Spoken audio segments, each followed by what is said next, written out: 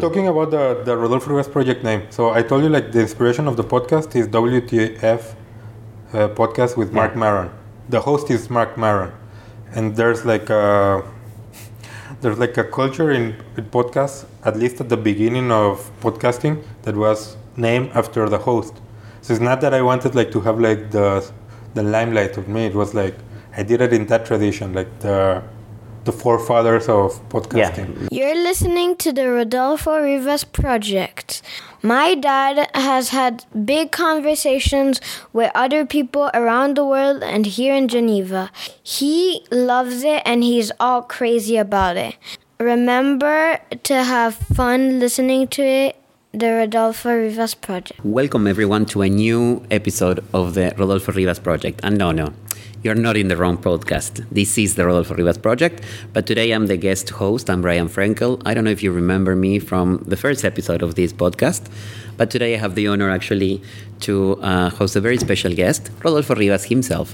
So the idea was to change roles and now be the one who is leading the conversation and to try to get a bit more about our guest. So we're looking forward to this conversation for you to listen to it.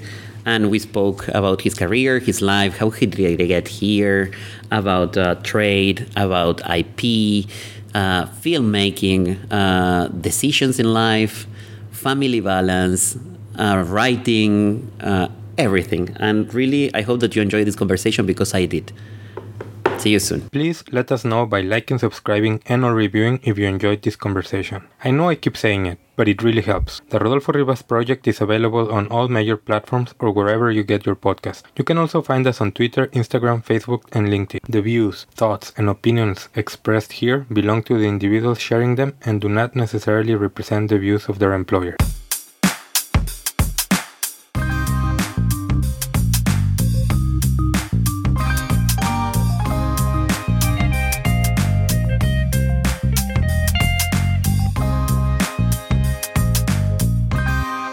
So, okay, let's start with this conversation. I'm really excited to be here and change places. Thank you, Brian, for indulging me. No, it's a pleasure. It was a nice proposal, and I don't know if you remember, but I was actually your first guest, so it's fun of course, to be now the guest. That's why when I was thinking who can I call upon, like the only possible candidate was you. Okay, thank you very much. My first guest, and now we come full circle. Perfect, excellent. Now we change roles. So as you did with me when we started with that, I'm actually interested for you to tell us a bit more. How do you get here? A bit more about your career. I know a lot of things, but I don't know if all the people who are listening this know all the things that you have done. We've had long conversations throughout the years, but I may surprise you even with some of the things. I wouldn't be surprised to be surprised. Well, I'm originally from Guadalajara, Mexico. The second largest city in Mexico. I lived there my whole life until I was 26 years old. I went to law school, but I really wanted to be a filmmaker. Okay. I didn't want to be a lawyer. Okay. How did it happen? Well, actually, one of the most famous Mexican directors, Guillermo el Toro, is from my city. Okay. I like him a lot. Yeah, he's brilliant. He's like a national hero. And for me in particular, he's like a personal hero. So having him be from Mexico, to me it was something, and this is maybe what they talk about when they talk about representation. Because before him, I didn't even think it could be possible for me, someone from Guadalajara, to become a film director. I thought that only happened to Hitchcock or to people who are from somewhere else. But having seen Guillermo el Toro, who I saw not too different from me, I thought that maybe this is a possibility. So because of him, and others, but him in particular, I thought maybe I can become a filmmaker. And I remember kind of the story that I'm gonna tell you. It's a bit, I think I've created like a legend inside my mind, so I don't know what aspects of it are true and what aspects are like enhanced or embellished and what are false. But the story goes like this. So I remember going to my father and telling him like, I want to be a filmmaker. And he told me, "Are you crazy? Like you have to study like a real career, like lawyer or doctor or something that's real. Like filmmaker is not real." And I was like, "What do you mean?" He said, "Like I'm not gonna support anything else, only one of these careers." And the next day, he took me to la Universidad Panamericana, which I am now teaching at the school, coming back. I did the test for admission, and right there and then, they offered me a scholarship. And my father was like, "This is it." I didn't even know what happened because it was so fast. Like, it happened so fast. Like, and then I saw like my whole life going in another direction that what I had envisioned. And that exam was to study to be a lawyer. It was like it was not like so it was like I had good grades. So like when I went and I showed them my grades, they had already said like, "Yeah, you have like good grades. So pretty much any career that you want to study, we just need to make sure that you are in line, and we're just gonna do this evaluation to." It was similar to an SAT test. Okay, so you have the level. Yeah. So I got good grades, and by then, because I had the good grades, I had like good results in the test, and I also needed some financial assistance. They offered me the scholarship like pretty much. So I remember I did the test. So we went there in the morning. I did the test. I got the results. We waited, and in the afternoon we were called to someone's office, and they told us like, "Yeah, you can come here, and this is the scholarship." And by then I knew like, oh, like this is what I'm gonna do. Like, yeah, I mean, I had no choice. And my father had been clear. This is the part that I don't know if it's true or not. Like, I remember it like this. Maybe not like, but I remember my father saying, "This is it. Like, I cannot do anything else." And him feeling like I did my job. Like, when I was there and they offered me the scholarship, I felt like my father felt like, "This is it. Like, I put you in the way." Yeah, like you can now go your way alone. So I felt like I had to take it. Okay, it's interesting because actually I'm also a lawyer, but I was not sure of being a lawyer, and my other option was to be a psychologist. I'm still not sure even now. Happens to me. But my two options, the other option that I had was to be a lawyer or a history professor, and I would have almost word by word the same dialogue with my dad, and he told me, "No, you're gonna, die from hunger. You have to study something." That's exactly what my father told me. And then it's okay. Then a lawyer, okay. And I was not convinced to be a lawyer. Yeah, as we discussed many times, until I discovered international law, it was like what I'm studying, what I'm doing here. Actually, we've never talked about this, but yeah, it's pretty similar. Yeah. But I do think that at least your two options, there's some connections between them. My option of being a lawyer or a filmmaker, I don't think that they're connected at all. So and then what happens? I know that you're an alumni from Stanford and that it is very important for you. So how did you? I know that you joke about that. It's not that it is important, but it did cost me a lot. No, that's what I'm saying. I know that it means a lot for you. You recognize it also as an alma mater for you. But I also recognize as an alma mater la Universidad Panamericana. Yeah, I know. Two alma maters. So why? What changed, or how did you get to Stanford? Oh, but that's further along the way. Okay. So I became a lawyer. Good. I was not. I was a good student. I was not really unhappy. I think I was like okay, and I pretty much accepted your destiny. My destiny. Yeah. And so I was there, and now in law school, I wanted to find a way where I could like get closer to my love of film. Okay. And I thought that would be intellectual property, specifically copyright. Okay. So I said like, okay, I'm not gonna be a filmmaker, but perhaps I can be around filmmakers. I can be about creators. So I can become a lawyer that does copyright and like is around filmmakers and advises. And perhaps one day I can even like with a client be like, hey, I have an idea for a movie. Okay. You can pitch the idea. Yes. Actually, funny story about this. Like one of my first jobs that I interviewed for, it was for a production company in Mexico. It was Anhelo Films. And they had produced, at that point they had produced like a very successful film in Mexico, which was the return of Alfonso Cuarón's directing to Mexico. He did his first movie in Mexico, then he went to the US, he did Great Expectations, an adaptation of Charles Dickens' story, but like brought up to modern day with Ethan Hawke, Robert De Niro, and Gwyneth Paltrow, which he said that it was not a good experience. So after that, he decided to go back to Mexico to make a film. And this is the film that he did, Y Tu Mamá También, which was like it was like a big success in Mexico. It was like a cultural phenomenon. Everyone was talking about that, and it seemed that Anhelo Productions was getting into films, like to do more. I don't think that they replicated this after that, but at that point I didn't know. I thought, oh my God, we're going to be producing movies here like forever, so this is perfect for me.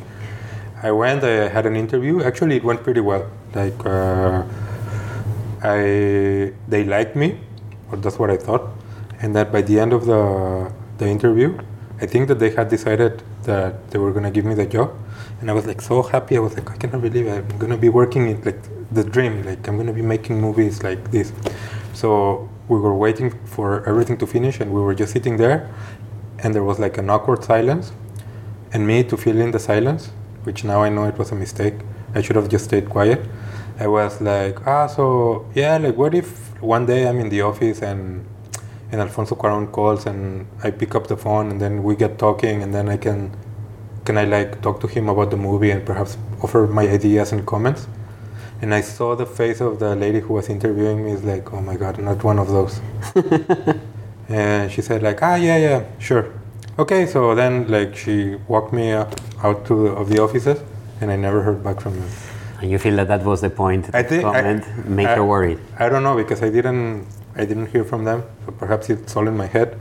But I felt like he's like, oh my God, we're not gonna have like this 20-year-old like student who doesn't, because I was still going to law school, who doesn't know anything about films, and he's offering like ideas, critical assessment to one of the top Mexican filmmakers now, 2-time Oscar winner.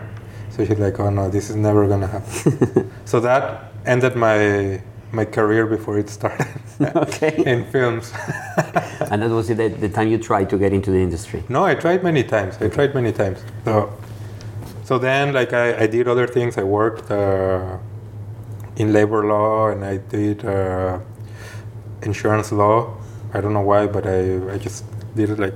And by the way, now I need to mention one of my professors who I still keep in touch, Antonio Guevara.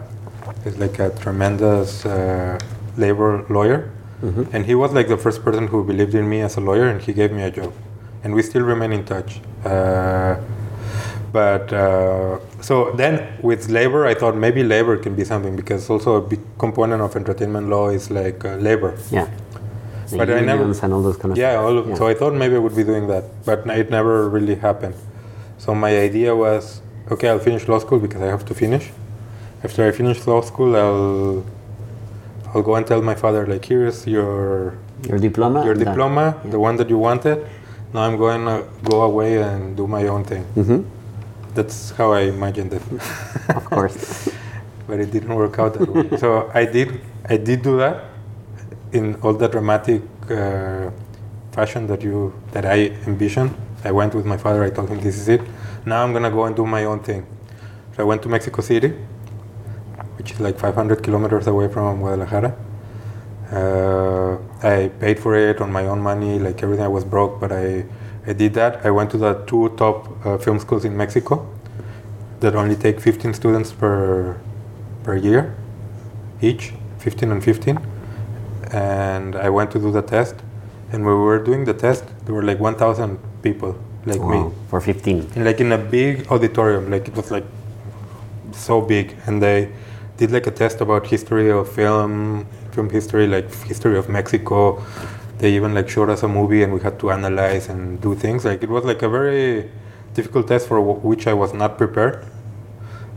But even if I had been prepared, how do you pick 15 out of 1,000? Mm-hmm. And when we were in line waiting to get in, I heard conversations of people like me, like film fanatics, talking about Tarkovsky, talking about Kubrick, like talking about like all these filmmakers' techniques and everything, which I knew, but maybe I was not up to their level, or maybe I was. I don't know. Like maybe they just picked 15 at luck. I don't know. Mm-hmm. I didn't make it. Okay. In neither of the 2 programs. So by then I was like, okay, so I'm a lawyer then. And then you decided to go back. Yeah, with the tail behind I don't know if that's an expression you say in English, but I felt ashamed. I didn't do what I wanted, so I had like, I'm sorry, I'll be a lawyer. Yeah, that you were right. Yeah, you're right. I'll just do this. Okay. And then you stay in Mexico working before going to Stanford? No, so then I was working in an insurance law company, and but I was not happy. I wanted to go. Can you away. imagine insurance? No. Yeah, actually, it was not that bad, but it was not what I wanted. So I couldn't afford to go to the U.S. My plan was, I go to the U.S. I failed in Mexico. Maybe I can go to film school in the U.S. Okay. So my plan was like, I pretend to go to law school, but in reality, I'm gonna go to film school. Interesting. Okay. And that's why I wanted to go to like top film programs, like film universities like NYU or USC. I was like, I'll go to law school in the morning and film school in the afternoon. Okay. But it was too expensive, so I couldn't afford. So the best next thing was to come to Spain. Okay. Which was way more affordable. It was also the first time like I would live away from home. So I came to Spain to study intellectual property. And the only thing is that when you talk about intellectual property, I think that the biggest component of intellectual property is not copyright. Copyright is very limited. And most of the programs that were available, even the one I took, even though it had a copyright component, is mainly based on patents and trademarks, not really copyright. So it was not really what I wanted, but it was a really nice experience. I actually think I learned a lot about IP, subject matter, and that brought me to Switzerland. Being from Mexico, Switzerland is like the furthest away place that you can imagine. Probably, yeah. I didn't even know anything about Switzerland. Yeah. Like I knew they had chocolate and banks. I probably didn't even know that. Okay. It's chocolate and a lot of money. I didn't know if in banks or where, but like it seemed so foreign to me. Yeah. Not something that I even wanted. But I had this opportunity to come to work to WIPO, and that was my first. What is WIPO for the people who don't know? The World Intellectual Property Organization. Okay. And I was doing like disputes, domain name disputes. And it was my first time living in Switzerland. It was an amazing experience because we were like 20 young lawyers from everywhere in the world. That's where I met my wife. So that changed my life. But at the time, I didn't know it. Yeah. And when I was there, I still had the bug of going to the US. Yeah. That's when I went to Stanford. Okay, so I miss a chapter that actually I know, but I didn't put it in order. Okay, and then you go to Stanford, and you say, law. I'm not going to escape to try to do cine. Well, actually, Stanford has a really good documentary. It's really good in documentaries, not in fiction, but in documentaries. But I didn't, even if I wanted, I didn't have the time. It was just too time-consuming and demanding. And I felt, I had like what is it called? Like the imposter syndrome? Yes. When I arrived to Stanford, I'm not joking. Like when I arrived to Stanford, I really felt that someone was gonna come and tap me on my shoulder and be like, please come with us. We've made a mistake. You shouldn't be here. Don't make a scene. Just leave quietly. And of course it didn't happen. It didn't happen, but I did feel that I was at a disadvantage because the people there are like so talented in their native tongue. They've studied, like they know the culture. Even though I know a bit about American culture, like for them it comes like natural. For me, I have to make an effort. So I was like for example, in a class I was writing something, and for them it was easy. For me, I had to like put twice the effort. I'm not complaining. Actually, I think that really helped me to become better at writing, better at. I've told you many times. I think that you write beautifully, and you have really, really good level of English. Thank you. Especially writing. I think that has to do with that because I really put an effort to. Yeah, like I think becoming a lawyer, you have to know how to write, and I really work hard. I remember spending so many hours in front of the computer just writing, like writing something, deleting it, and writing it again because I didn't think it was good enough. I can imagine that seeing you, and then we're gonna go back to this IP thing because there are other things that I think people need to know about you and the world of IP. But when did you discover trade because we met actually working, and I know that you work with the WTO. Yeah, so I wanted to do IP, and in trade there's a component of IP, so that was kind of like the connection. But then I was with my wife when I was in the US. It was after the crisis in 2009, so there were no jobs for lawyers. Actually, they were firing lawyers, so I couldn't stay there. But my girlfriend at the time, who's now my wife, was living here in Switzerland. So she was still here. She didn't go with you. No, she stayed here. We met when we were working. Then I left. She came to visit me. I came to visit her. And because there were no opportunities, and I didn't want to go back to Mexico, because I had loans in US dollars. I didn't think that a salary in Mexican pesos would help you to pay back. Yeah, I understand. Yeah. So it was mainly a financial decision. So I came here to Switzerland seeking an opportunity, but as you know, and as many who are listening know, it's not easy. So I just knocked on so many doors, and one of those doors that I knocked was the ambassador of Mexico, Fernando de Mateo, who I didn't know. I just found his email online and wrote to him. Yeah. And he actually didn't reply himself, but he forwarded my email to someone working with him, and I met with him, Jorge Huerta. And so he called me into his office. We talked, and he offered me that internship, working with trade, knowing that the connection between my experience and what they do was intellectual property. So he told me, we don't really have a lot about intellectual property, but you have some experience in disputes, which I had done at WIPO, and a bit of intellectual property. So I kind of like did something. So at that point, I started reading a lot about trade, and I learned mostly doing in actual disputes that they were having here in Mexico with other countries. So I was hands-on there. So that was how I got into trade, because of that connection and the lucky email that I had and the response. And then where did you felt more a foreigner? I don't know if you understand what I mean. In Switzerland or in the US? Where do you feel that it was harder? Or you feel more foreigner, strange, imposter, I don't know. Well, in Switzerland, I've lived here for a third of my life now. Yeah. So even though some of the things are still a bit alien to me, because they're I remember when we went to the Euro Cup that was jointly hosted between Switzerland and which other country? I don't remember, but it was jointly hosted here, and I remember going there to the fan zone, and everything was so quiet. In Mexico, that wouldn't be the case. If it's a match, it's crazy. So those things, I still see them, and I'm wondering, that's funny. But I've come to feel at home here. Okay. And in the US, I feel at home because when I was in Mexico, I went to the American school, and everything, going to American school is like going to school in the US. I watched American TV, I watched movies, I had friends from the US. It was like being in the US. So it doesn't seem foreign to me. The thing is that in America, if someone sees me, they do see me as Mexican. Yeah. I look Mexican, I guess. And here, actually, they speak to me in Arabic.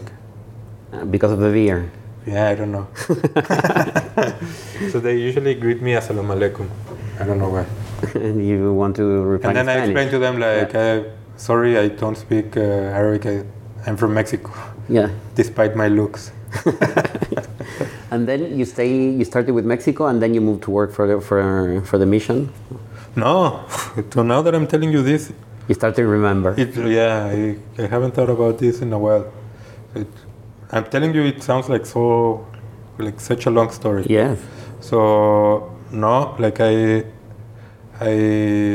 got an internship at the appellate body here in the WTO. The one that is now frozen and not working. Yeah, that one.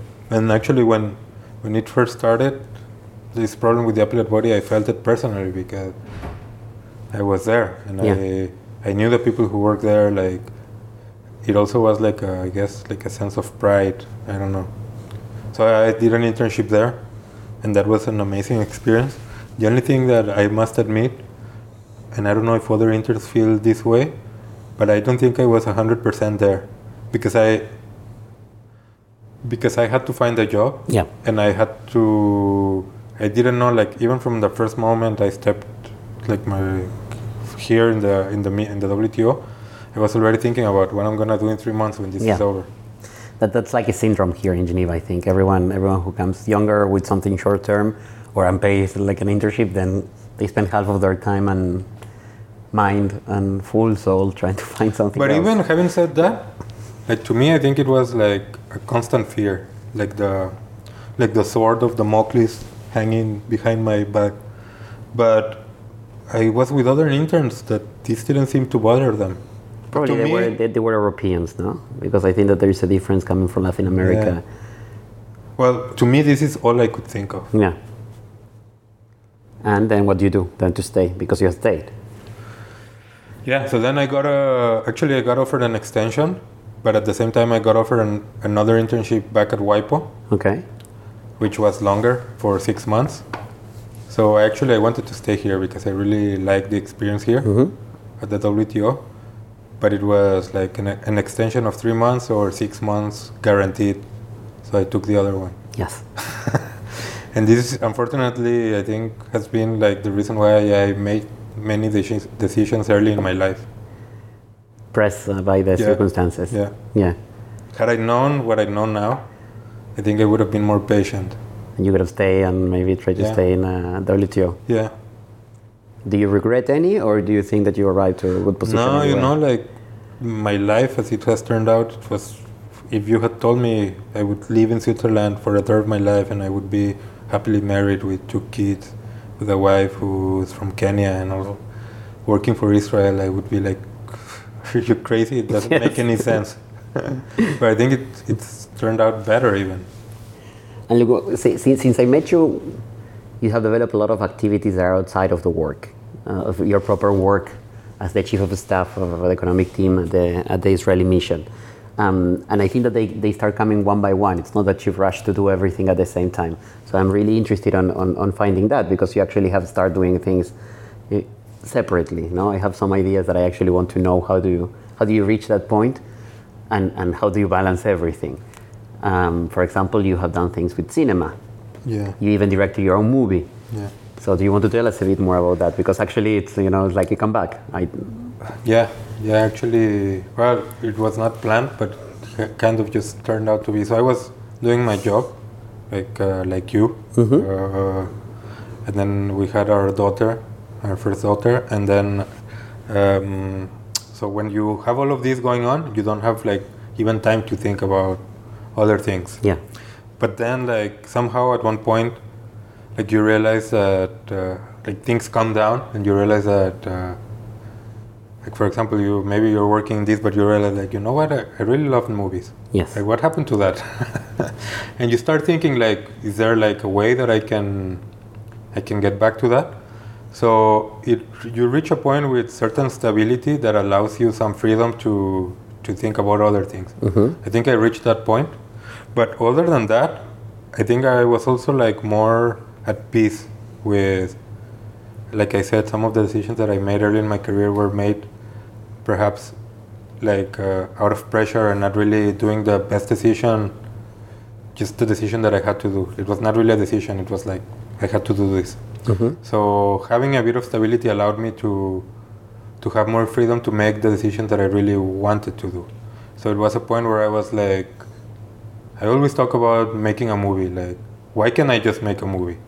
And of course, it's not as easy as I just said it. Of course, yes. But it is, kind of. So I was like, I'll just make a movie. Like, the world is full of people who say, like, oh, I could have done this and that, and they never do. I just didn't want to, like, look back and be like, I never did what I wanted to do. So it was just that, like, I felt like the situation was right. I felt like I was stable enough. I had the support of my family. And I just did it. And I think that one thing eventually led to another.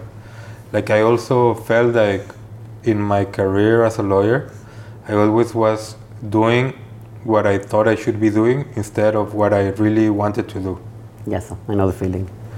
So it's that, like for example, I saw like if I'm a lawyer, I have to work at the appellate body, then I have to work for a law firm, and then after 100 years of billing, I don't know how many hours I'm gonna do this, and then I'll buy my Mercedes-Benz and my Rolex and this, and then I'll retire.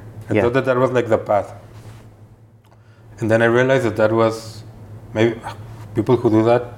I'm trying to have a plan, yeah. But that was not for me. So that's where when I started to do like some of the other things, like my podcast, I started to write, I started to teach, because I was like, why am I following someone? Like I want to do my own thing. Like I want to do what I really feel that I should be doing. And it's like that. And you organize everything and produce and directed this film based on the story of Stephen King, no? If I'm not wrong. Yeah. You even contacted him. Stephen King is like one of my heroes. Yeah. And actually, I remember reading Stephen King back when it was not like fashionable.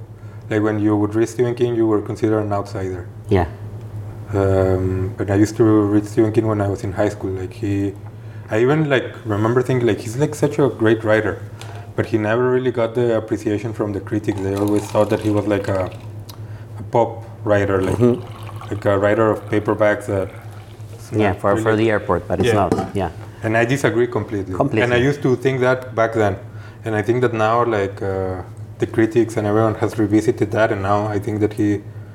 Exactly the same way that Charles Dickens was, and how Charles Dickens used to write, like in periodicals, and he would write like short stories, and then they would compile them into a novel later on. But when he was writing, he was pretty much doing the same thing as Stephen King.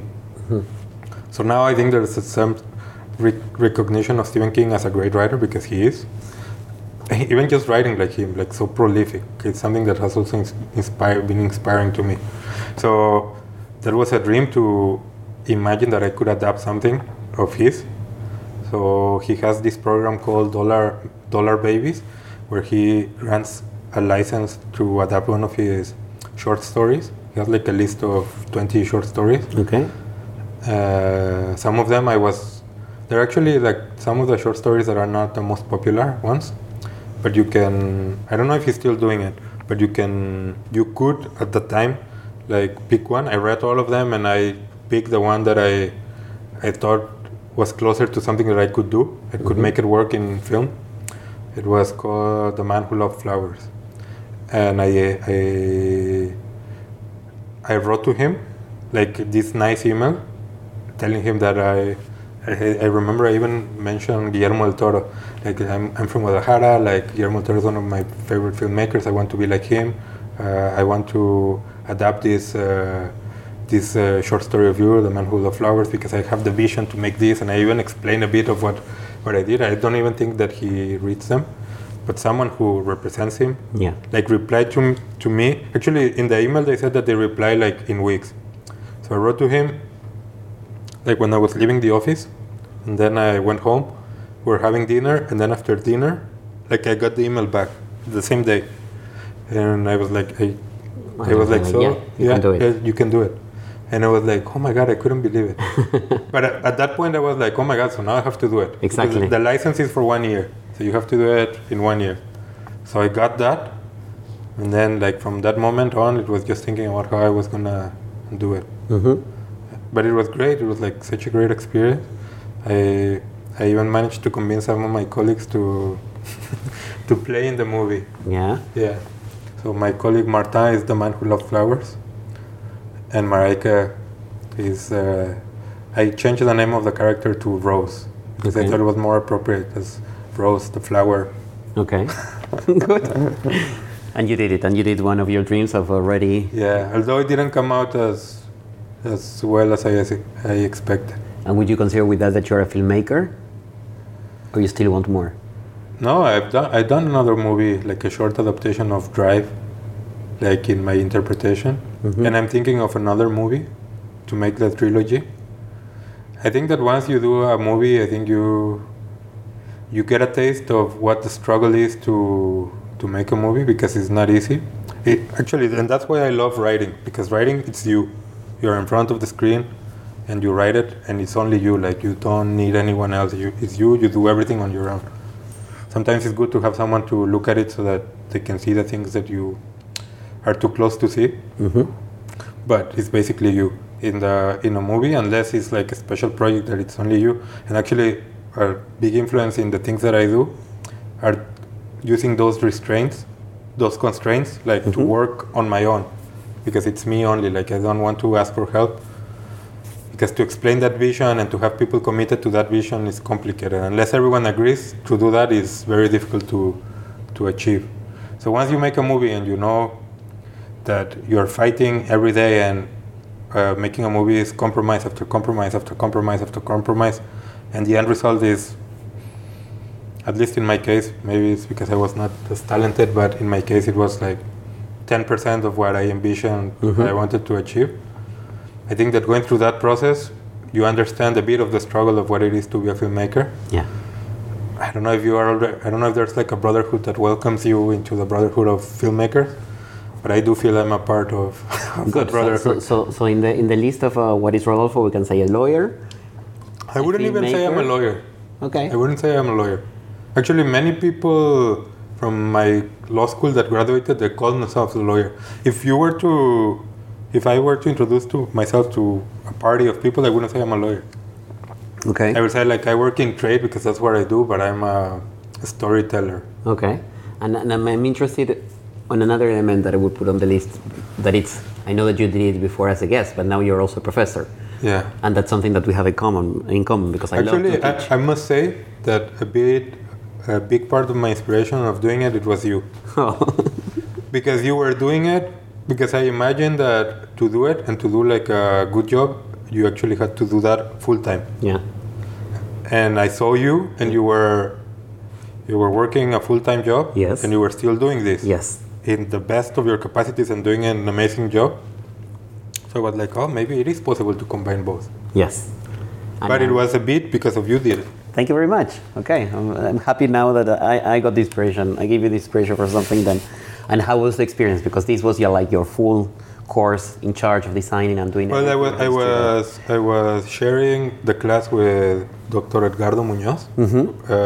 He was teaching the first part, which is like the private aspects of international commercial law, like contracts and dispute settlement in private. And I was doing like the public aspects of that, which involve the WTO and all of that. And also we talked about USMCA and other international trade matters. But it was difficult. It was difficult because when I used to teach as a guest, like I actually taught that same class a couple of times, like 5-6 classes. I remember even when I did the first one, I was a bit nervous, and gradually I became less nervous. And I already had the material. I knew what I would say. I just had to update a couple of things based on some new developments, but it was pretty much the same thing. Yes. So I had to stretch that from one class, 1 hour and 20 minutes, to 8 classes. Yes. Of 3 hours by Zoom. Exactly, which is a challenge. Some gives more accessibility and everyone can use it, but it also presents challenges on the dynamic of a classroom. Yeah, so I don't know what your experience was, but it was not as interactive as I hoped it to be. And I imagine myself as being a different kind of teacher.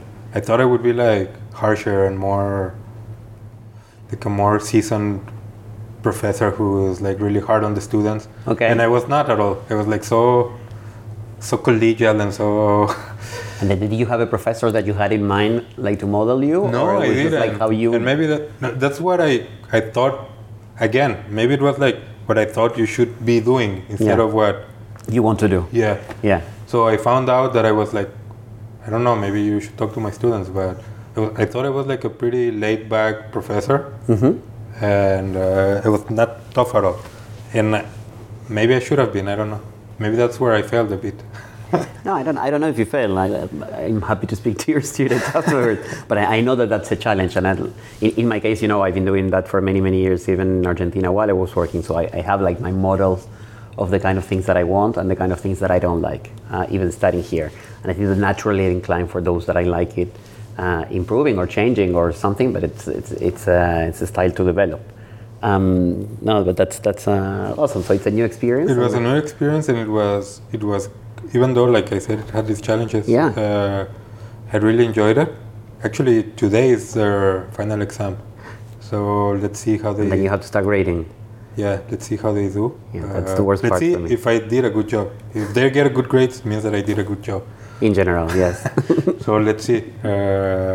It'll be also like interesting to see how they do and how I use what I learned this time around for the future. Improve. Yeah, that's for sure. When I come from Argentina, there we have like kind of a learning how to teach. We have like a career within my law school, and one of the things was that like a diagnosis, and then to feed from there and change and improve or identify where the problems were.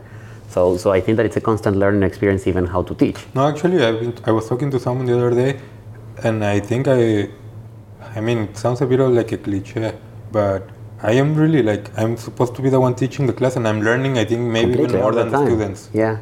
Because I had to read the material again, like with a more clinical eye, I think, because I had to, some things that I took for granted, some concepts that I thought I understood, I had to make sure that I was truly understanding them to be able to explain them. Completely. So like sometimes in your head you think like, yeah, I got that. But like to explain it to someone that asked questions, I had to go deeper. So on that, I really learned a lot. And also just to the experience of teaching, and sometimes the questions that I got asked, like were like, I hadn't really thought about it from that point of view. So yeah. And which school are you? The one that when asked a question that you don't know, pretend to know the answer, or the one who admits that you don't know? No, if I don't know, I don't know, and I tell them. Perfect. But the other thing is that sometimes I would ask them questions, and I would be aware that they don't know, because maybe they haven't read that far, or they just don't know. But I told them that's not important. Tell me what you think, and then we see if what it is actually how it should be. Sure. That is something that I really enjoyed, and more often than not, it was. But in those cases where it was not, maybe those are the things that we should focus on. Like, why are they not like the way that they should be? Mm-hmm. So it was a great experience. You're going to repeat it as well. They did invite me. So the only problem is like to find 3 hours is not only a commitment on my side, it's also a commitment of my family. Yes. So I have to have a discussion with my family about the this. whole balance. Yeah. Full-time work, professor, father and husband, and arbitrator. And that's another one that I want to see, because I still receive updates from you with all the decisions that you solve, that those are related mostly to IP, right? Yeah, so domain name disputes, which is also something that I really enjoy, like working, and it goes back again to like being in front of your computer deciding on something. It's a lot of power, and although maybe this is not like, it doesn't decide the fate of a full business or like something, like you're still the one who decide, and that's some pressure that you have to make. Because it's one arbitrator panel. There can also be 3, and I've been member of panel of 3. Okay. But usually the most of the cases are a single member panel, and so it's you. Yeah. Like, and sometimes I do talk to my wife, like, but not specifics of the case, but like I try to make like analogies and things, like just to run by her or any other colleague like some ideas, just to see if it makes sense. Yeah. Because I wouldn't want to make a wrong decision. Or irrational or something that doesn't follow. Yeah.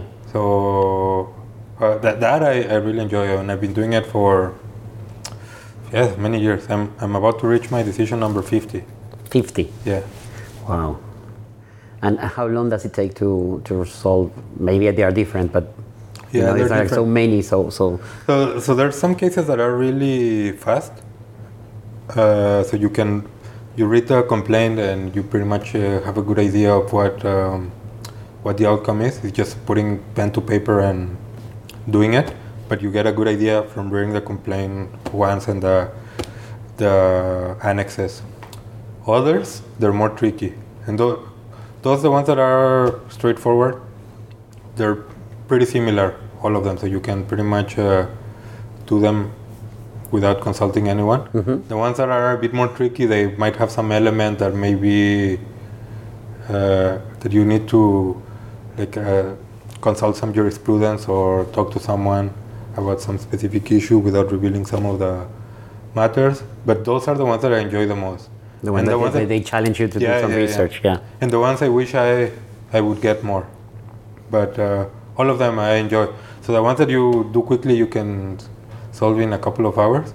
The others, it has even taken like days. Okay. Because you write something, then you put it aside and you have to think about it, and you get back to it just to make sure that you still feel the same way the day after. And it doesn't, maybe.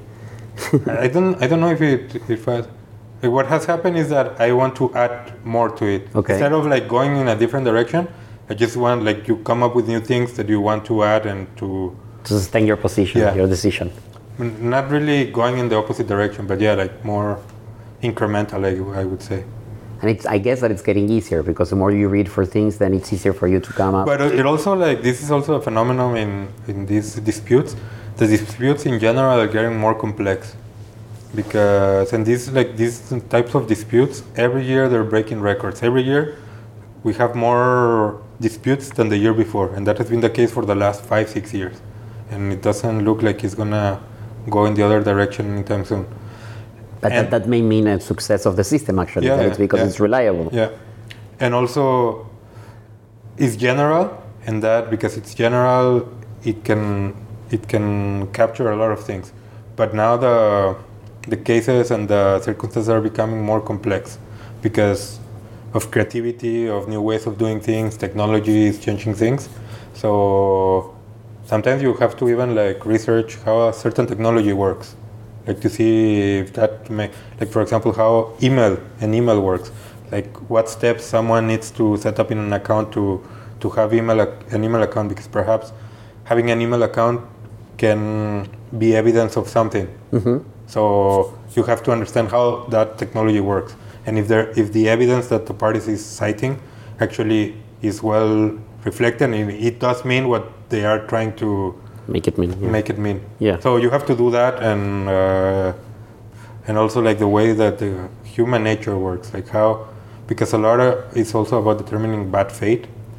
So sometimes you have to be a bit of psychologist. So you have to, Good, and that's also an opportunity for you to write certain style of pieces, but you also write other stuff, and I read some of them. Actually, when I write these decisions, at the beginning, I was being very clinical about it, just straightforward and writing just the law. The law, the facts, the conclusion. But now, I don't think I'm there yet. I don't want to write a treatise. Yeah. And I think this is not a place where you write treatises. But I am being a bit more, I don't know, my language. I want to develop a certain style of mine to reflect it there. Yeah. I don't know if I've truly achieved it, but I feel more comfortable doing it. Even if I don't do it here, I'm doing it in other areas. But I do want my creativity in other areas to kind of be reflected, only a bit, so that when someone reads a decision, it's this is a decision by Rodolfo Rivas, and not a decision by anyone else. Yeah. But what I do is when I write, I don't know if I have a style of my own, because I've taken from many people, some of my favorite authors, Hemingway, even more recent authors like Stephen King that I really love, or even more Anthony Bourdain, who I thought was a tremendous writer. I try to take away from that to create my own style. I don't know if I'm fully there, but I've been told by some people, when they read something, this sounds like you. I don't know how I sound but yeah. For me, I've read some of your pieces, not so many, let's say, of your decisions, but I've read some others, and actually I remember the one on the zombies, and that one was fabulous for me. There are some things, and it's you bring pop culture elements to analysis even of movies or legal issues, and I think that's it's good because you are mixing.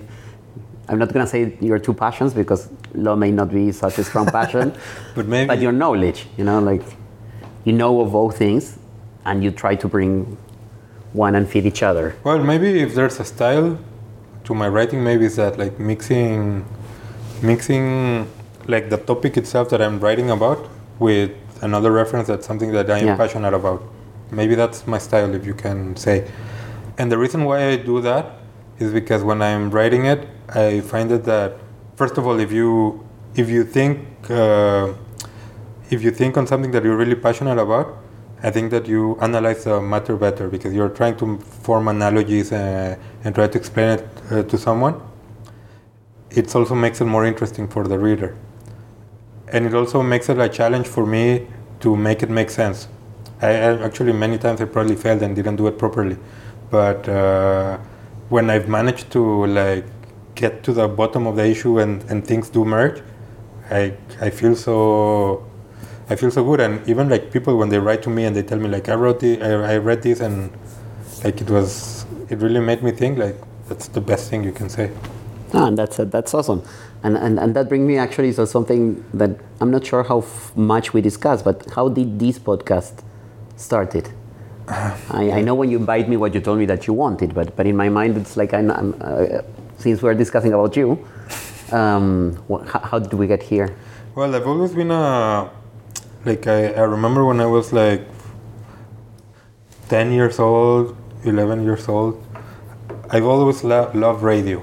Like I remember listening to, I would have like my Walkman next to my bed and I would listen to me because I love music, but also like shows back in the day, like about like ghost stories and like things like that, ovnis and things like UFOs, UFOs and things like that, and just like stories in radio form. I thought they were like a really great way to tell a story because you wouldn't show things, but you would like have to narrate things and you would have to complement that with your own images in your own mind. Mm-hmm. So I found that very powerful. So that has always been like a passion of me.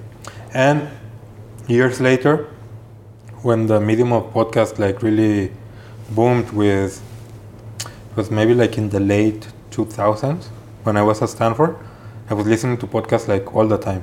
And there were podcasts about everything, like sports, movies. I never really got into like more technical things. Like I didn't listen to podcasts about the law, but more about like things that people are truly passionate about, like horror movies and things like that, comics.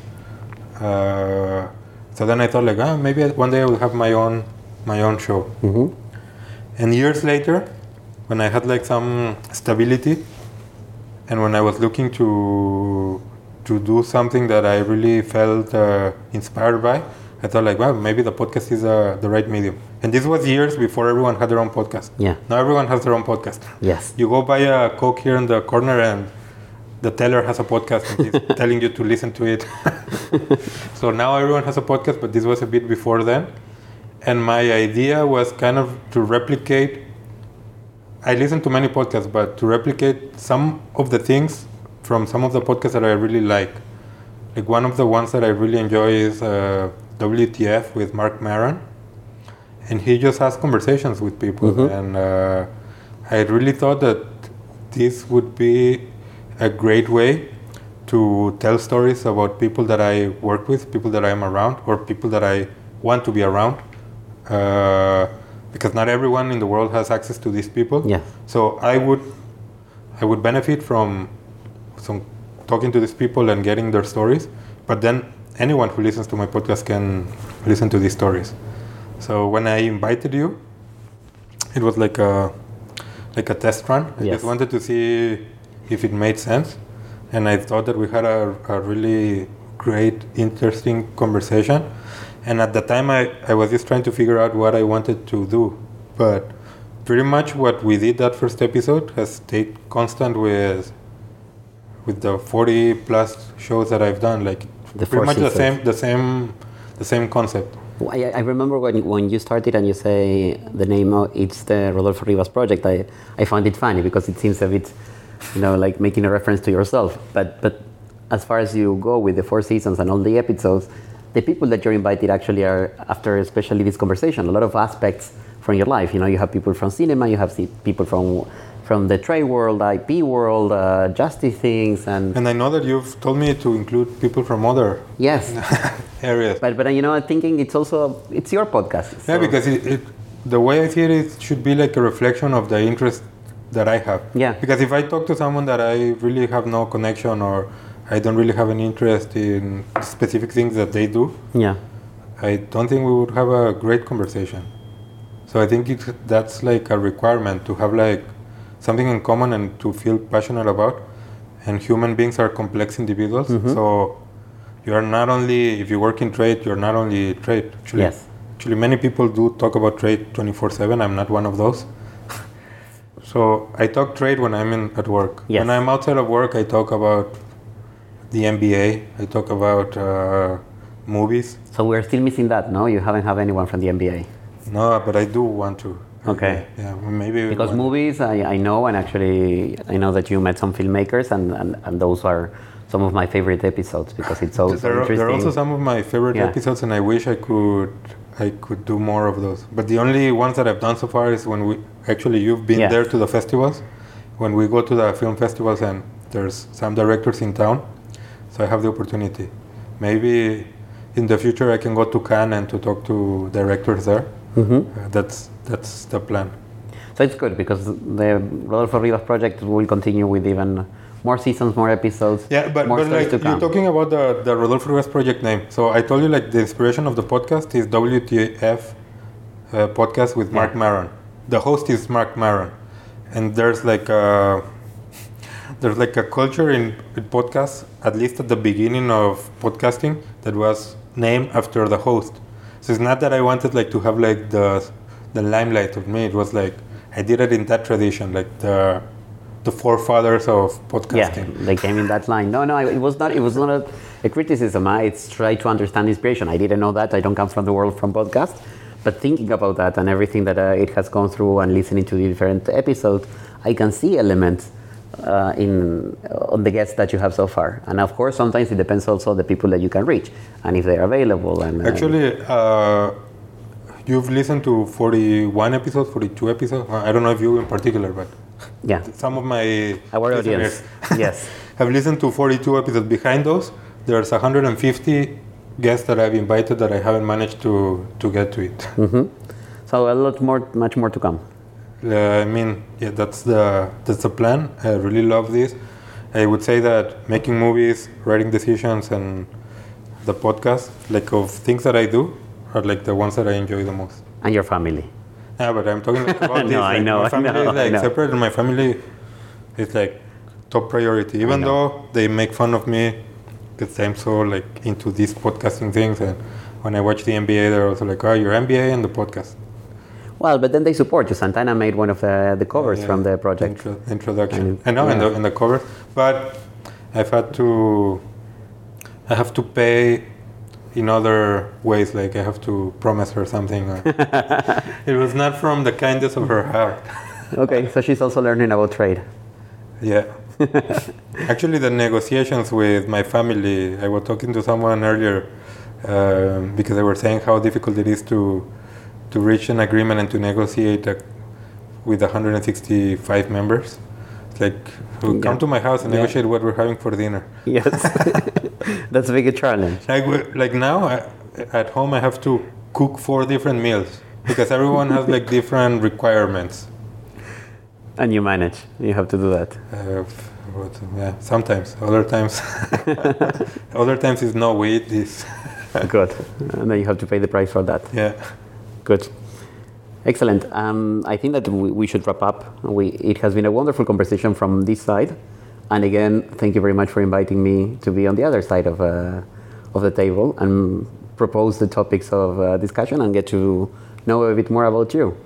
Thank you, Brian. It was really great talking to you. And thank you again. Thank you. This was the Rodolfo Rivas project. I hope you loved it. Can you dig it?